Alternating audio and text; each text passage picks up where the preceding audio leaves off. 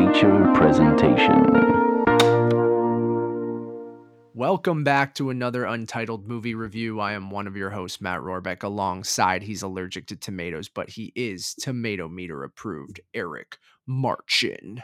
Matt, I'm in need of a vacation, man. I need to get out of there and I think most people are feeling that way right now, with having spent almost 2 years cooped up inside.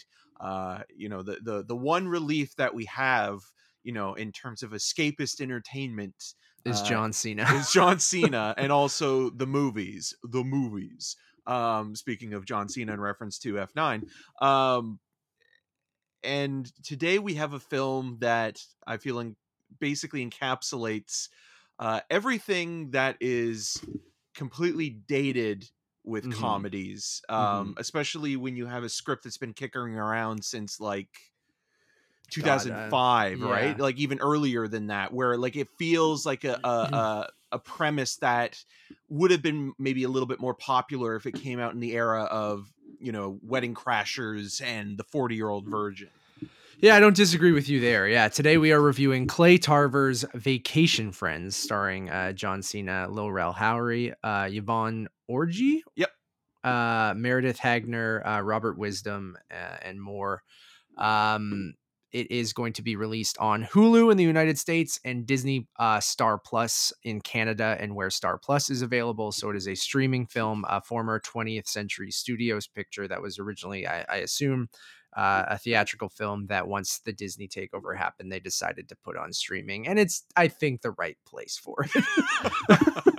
I don't mean that as an insult to all streaming movies, because obviously we've gotten some good ones. But you just mean this is an insult to the film specifically? A little bit. Like, I mean, it's, again, I think I don't maybe dislike it as much as you do. I think it's mostly fine, but kind of I'm indifferent to it, with a few laughs scattered here and there with some random sight gags. But it does, streaming feels like the right spot for this movie. Like I'm not offended that if you were on Hulu or Star Plus that you'd be like, I'm gonna throw on this John Cena, Lil Rel Howery like comedy, and then you're kind of like, oh, I laughed a few times, and then you forget about it. But that being said, it should be like 81 minutes instead of 103. But I think you literally just summed up the whole film perfectly, and how I even feel about it. Like, I'm not offended by the movie per se. It's just that I think it overstays its welcome, and it just kind of feels really dated. And you can tell that the script, which has, I think, 5 credited writers on there. It is 5 writers, Tom Mullen, Tim Mullen, so Clay Tarver, Jonathan Goldstein, and John Francis Daly. So Jonathan Goldstein and John Francis Daly are a writing duo who are also responsible for writing and directing the reboot of National Lampoon's Vacation with Ed Helms, which was also Spider-Man Homecoming. But they were one of like 7 writers on that. The Ed Helms Vacation movie is also one of the worst comedies in recent memories, even worse than this. So I think that there's a theme here. Just maybe not write or direct anything that has the word vacation in it. They did direct Game Night, which wasn't horrible. No. Game Night is... But they didn't write that. Game Night is a very fun film, and obviously like the takeaway from that is like, okay, what if David Fincher directed a comedy?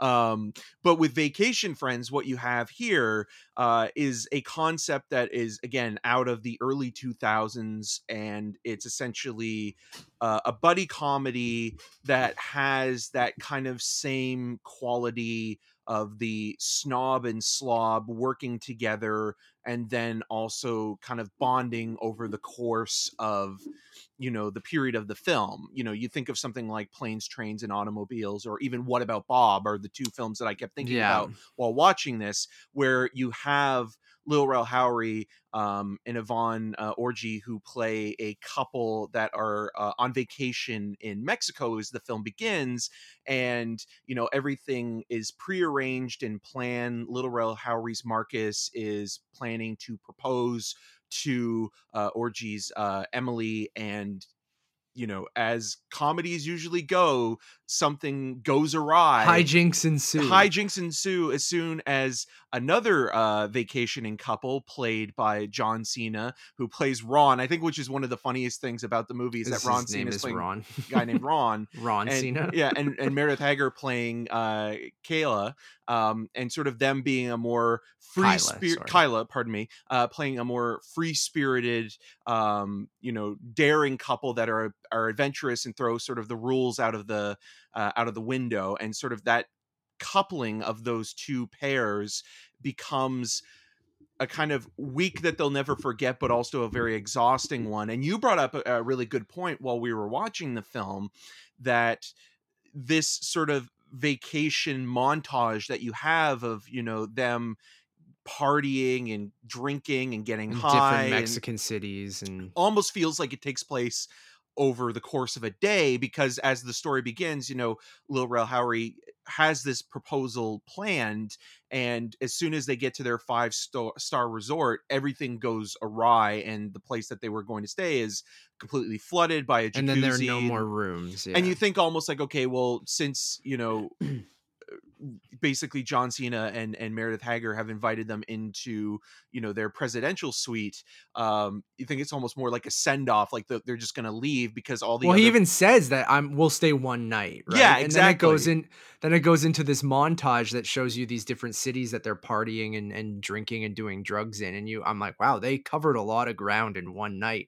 And then the film doesn't do a good job at letting you know, oh no, that was an entire week. But then you made it also a good point to throw it back to you, of saying like, well, sometimes when you're on a bender like that kind of thing, like a week feels like a day, like time goes out the window, like you just completely are in, and you're just wake up at the end of the moment. And you don't know what's up from down, and that also adds to some complications that kind of further add to setting up certain payoffs later on. But I think the vacation is a prologue, essentially, too. Yeah, and the majority of the movie takes place at the wedding of not Kyla, sorry, Emily, of Marcus and Emily. Yeah. And what is also interesting about that prologue is it also establishes a kind of strange tone with these sight gags that are the way that they're shot, and the way that they use sort of almost establishing shots to convey the punchline of the joke.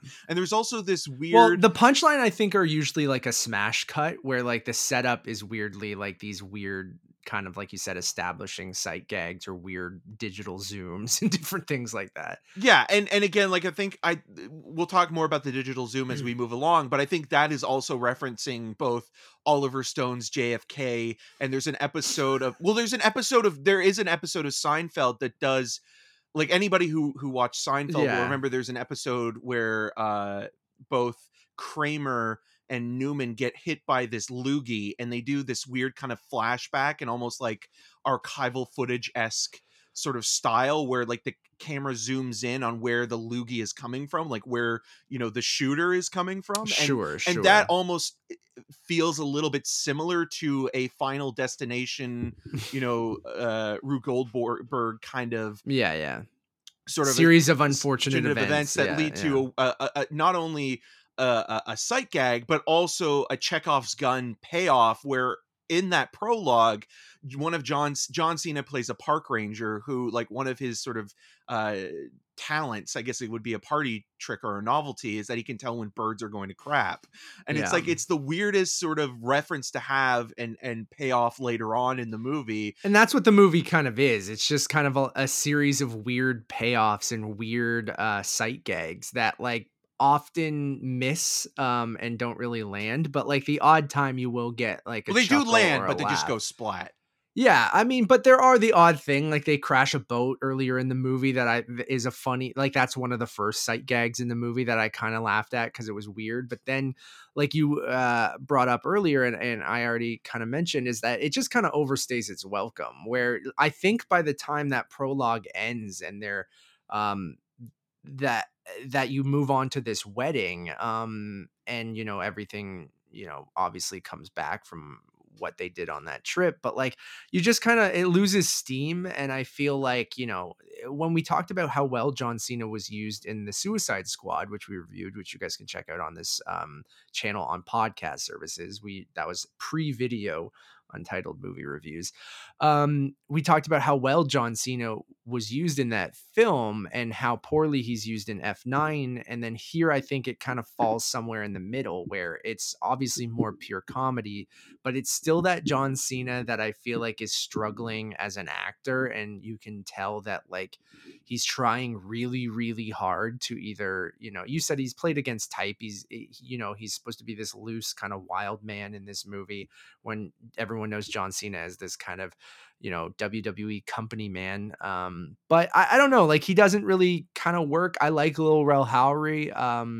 Who even he's struggling, I think, a little bit because Yeah. he's playing the lead, but also the straight man in kind of this quartet of characters where, you know, he wants everything to go as planned because he also wants to impress his future father-in-law, is played by Robert Wisdom of The Wire and Supernatural, and also has a very infamous sex scene in Todd Solondz's storytelling with Okay. Selma Blair, where if people who have seen that movie will know what I'm talking about.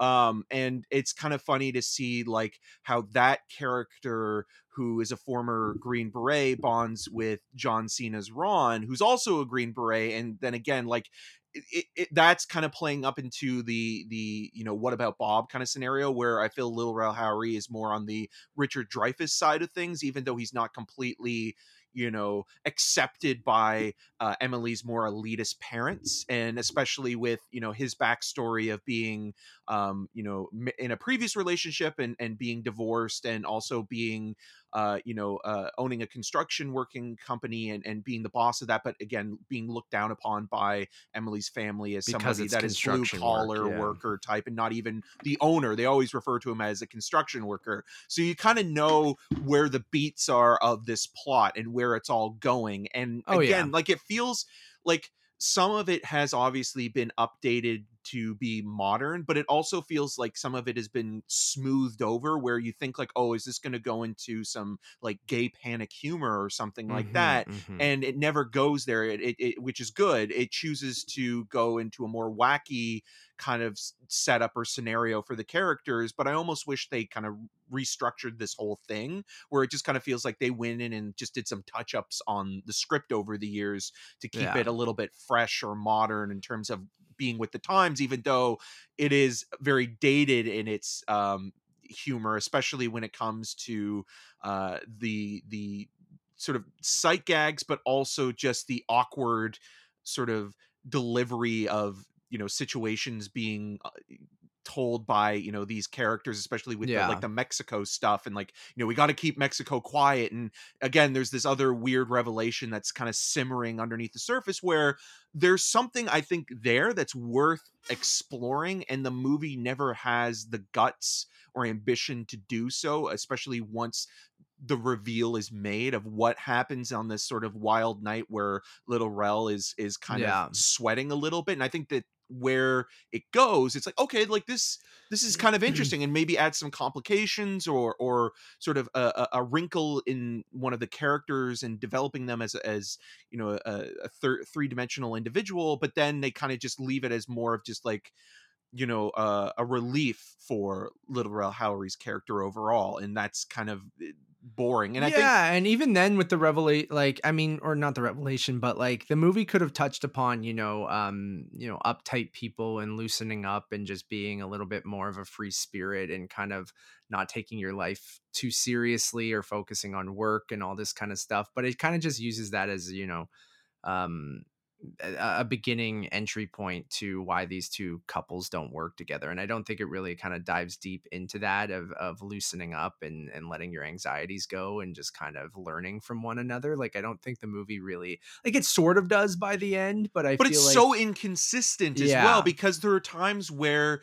you know, the party crashers of this situation are more accepted by Emily's family and embraced by Emily's family, but then there are other moments where they are still sort of considered to be, you know, outsiders. And With then the it just Waffle House conversation at the yeah, spa and yeah, like and it just kind of feels like, again, it's tonally inconsistent with the characters how it's and the treating them writing, and and what in it's any saying. one Yeah. scene you could have those moments where it's like, okay, these characters are better liked, and it's almost maybe like this internal competition between, you know, these vacation friends and the rest of the family, and, you know, to have the bride and groom sort of trying to prove themselves. But then there are other scenes where the bride and groom are on the same side as the family, you know, and are like, yeah, we get it, these people are out there and totally out to lunch. So it's never completely sort of consistent in terms of its character story and its arcs. And then also in the third act it interjects, you know, this unearned emotion where you're supposed to Yeah. really care for everybody, at least the four main characters, and find sort of, again, this additional depth to who they And it are as all comes people. way too quickly, even though the movie is overlong and the emotional stuff isn't earned. Going back to the dated humor, there's a drug sequence that feels like it's ripped from, you know, like It almost 100 looks different like movies. the And a scene or a clip from the music video for D12's Purple Hills, yeah, is or Purple Pills. Pills, Yeah, yeah. yeah. Well, Um Hills was the censored version, I think. version, Yeah. right, right. And yeah, and to your point, and when you get to that moment, because we had to stop because I had to take a call, but we were at like 45 minutes And we and there saw that was, there was like 52 left. yeah, and that's where like the film really does start to weigh on you a little bit. And Yeah. I think I would be even more generous to it if it was a clean and quick 85, where this just goes on and on and on, to the point where even though it's still not a long movie, but it feels longer because it is so predictable and boring. And yeah, I laughed at times, but I laughed more so at how just idiotic and dumb Yeah. the jokes were, in terms of stretching you know, a sight gag, or, you know, coming back to something. And it just Yeah. felt, again,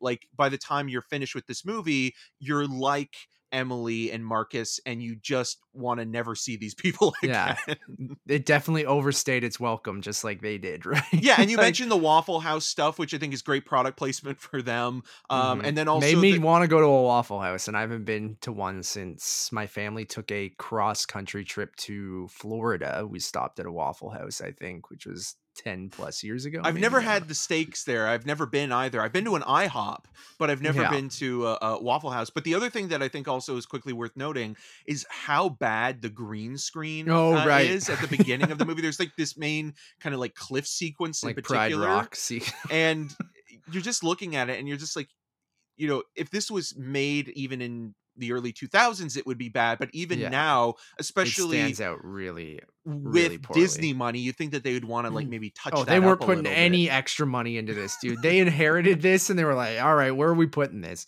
Cuz yeah, there's a sequence that multiple times takes place at this cliff where they go cliff jumping and you know, their Mexican marriage happens and um yeah, it's so poorly done. Like you can tell the cliff is built on a soundstage, and then you can just tell everything around them is green screened. And there's a couple like egregious moments that are just like not even when they're standing and it's facing the one way. It's like when they're walking back into the cave and you see like the horizon with the water. It just looks so bad. And then you know, and then I mean all the stuff at the resort. I mean you don't get much of it. It's just that montage through the cities, and even that you know, it goes by so quickly that I don't know. It's that nothing really feels super well done in it. It's just I didn't have an awful time. I laughed a few times throughout, like you said, but mostly I was kind of laughing at the movie, not with it. And I just ultimately found it super forgettable. I don't think that it's going to be the worst decision if you throw it on if it's on a streaming service, but I agree with you that it does feel like something that probably should have been made 20 years ago. Yeah, it overstays its welcome, but if you're going to watch it, it does make sense to watch it on a streaming service like Yeah, Disney I Plus totally Star. understand why they just dumped it on streaming. Like, yeah, like it almost feels like the equivalent of like if Adam Sandler were to do sort of a makeshift comedy over at Netflix, yeah, he would want to spend some time in, Mexico or a nice resort. Yeah, resort somewhere. And then like, I mean, obviously, as we've been talking about, the wedding stuff takes place in Atlanta. and most of the movie takes place Like, at this wedding. Yeah. yeah. And so a lot of the advertising for this film is mostly focused on The the stuff vacation. in Mexico and not the wedding nuptials and things like that, which again kind of plays into a treasure trove of cliches and tropes that you've seen time and time again in sort of comedy scenarios where the elites are pitted against the populist crowd, and sort of they come together at the end, and they find they can put aside their differences and find something, a common ground, and that's ultimately where it goes. And the emotional kind of beats in those final scenes, and especially with Marcus, and sort of a big reveal with him being having been previously married and looked down upon for that, and why he ended up separating from his first wife. It's like it's something that you think that these people would have had conversations about beforehand Oh with yeah, families and friends. I already And forget why. That's how yeah, but much like is to like, just come up like at the yeah. wedding in terms of like, oh, this is why I was previously married. Like you think that he might have had that conversation with his The future father-in-law father and and, stuff and like, yeah, mother-in-law, yeah, yeah. No, I feel that. I'm gonna give the movie a 2.5 out of 5. I'm gonna give it a 2 out of 5. Totally fair, totally fair. Thank you all for listening and watching. If you're watching on YouTube, we are Untitled. We do movie reviews, podcasts, conversations weekly. If you're just listening for the first time, and if you're a longtime listener, thank you so much. We have many other reviews that you guys can check out right now. We just started doing video versions, so on YouTube right now, we have reviews for Shang-Chi and Candyman that you guys can go check out with. But on our podcast version, which you can subscribe to on podcast services everywhere, we have reviews up right now for The Night House, Paw Patrol, Marvel Studios' What If, the 3 episodes that are available right now, Vivo, Annette, Free Guy, Suicide Squad, The Suicide Squad, The Green Knight, and many, many more. We have another show called the Untitled Movie Podcast that you guys can check out on YouTube or podcast services as well. Our 100th episode just went up where we talk about Flamin' Hot Cheetos mac and cheese, the origins of the Untitled Movie Podcast and Untitled in general. We also have a trailer reaction for Spider-Man No Way Home that's on YouTube and on the Untitled Movie Conversations podcast channel. So we're everywhere. And if that's too complicated, you can just head over to Letterboxd. Our HQ is Untitled_movies, and you can kind of get a one-stop shop of everything we do. All the links to our social channels, all of our reviews, the YouTube videos, everything's over there. So your best bet is to just head over to Letterboxd Untitled_movies, and you can get everything there. As always, my name is Matt Rohrbeck. You can find more of my work around the internet, but mostly right here on Untitled. And you can follow me on all those social medias at Matt Rohrbeck. And I'm Eric Martin. You can find more of my video reviews at rogerstv.com/cinemascene and on the social medias at EM6211. Until next time. Bring Waffle House to Canada. Bring Waffle House to Canada.